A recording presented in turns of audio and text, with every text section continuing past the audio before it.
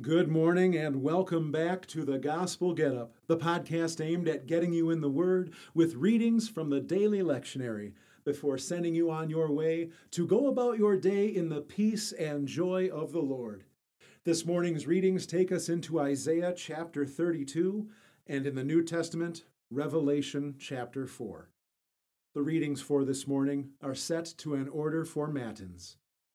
So without further ado, let's get into it. In the name of the Father, and of the Son, and of the Holy Spirit. Amen. O Lord, open my lips, and my mouth shall declare your praise. Hasten to save me, O God. O Lord, come quickly to help me. Jesus Christ is Lord of all. Praise and thanks to God. The Old Testament reading, once again, is Isaiah chapter 32. See, a king will reign in righteousness, and officials will govern with justice.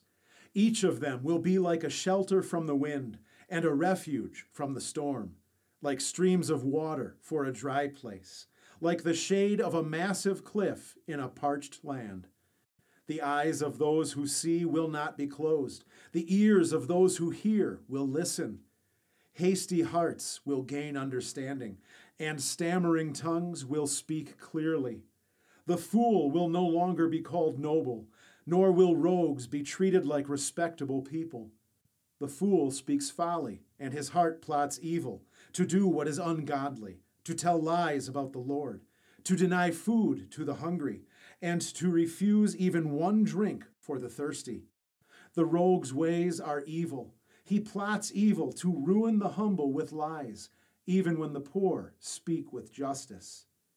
But the noble man plans noble deeds, and by noble deeds he stands. Get up, you complacent women, and listen. You carefree girls, hear what I have to say. In a little more than a year, you carefree women will be worried, because the grape harvest will fail, and the fruit harvest will not arrive. Tremble, you complacent women. Be worried, you carefree girls. Strip yourselves naked and put sackcloth around your waist. Beat your breasts in mourning for the pleasant fields, for the fruitful vines, because my people's land will yield only thorns and briars. Weep for all the houses where you partied, in the city where you celebrated. Then the fortress will be abandoned, the crowded city will be deserted. The citadel and the watchtower will become rugged ruins for a long time, enjoyed by wild donkeys and a pasture for flocks, until the Spirit is poured out on us from on high, and the wilderness becomes a fertile field, and the fertile field seems like a forest. Then justice will dwell in the wilderness, and righteousness will live in the fertile field. The result of righteousness will be peace, and righteousness will bring lasting tranquility and security. My people will live in a peaceful place, in secure dwellings, and in quiet resting places. Even if hail destroys the forest, or if the city is totally leveled, how blessed you will be as you sow seed beside streams, and let your cattle and donkeys run free. This is the word of the Lord. Our New Testament reading, once again, is Revelation chapter 4. After these things I looked, and there was a door opened in heaven, and the first voice that I had heard speaking to me like a trumpet said, "Come up here, and I will show you what must happen after these things." Immediately I was in spirit, and look, a throne was standing in heaven, and someone was sitting on the throne. The one who was sitting there looked like a jasper stone and a ruby. Around the throne there was a rainbow that looked like an emerald.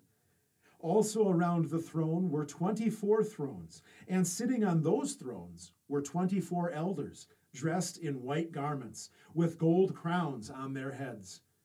Out of the throne came flashes of lightning, rumblings, and crashes of thunder.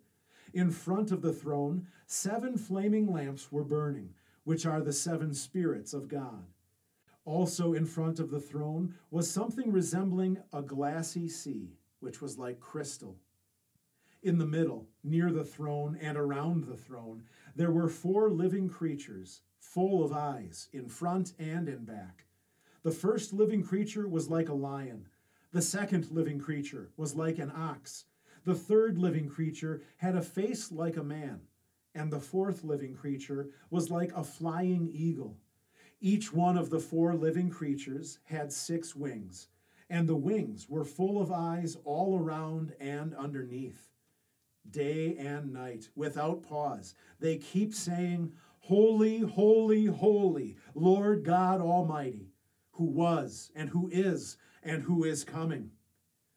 Whenever the living creatures give glory, honor, and thanks to him who sits on the throne, the one who lives forever and ever, the 24 elders bow down before him who sits on the throne.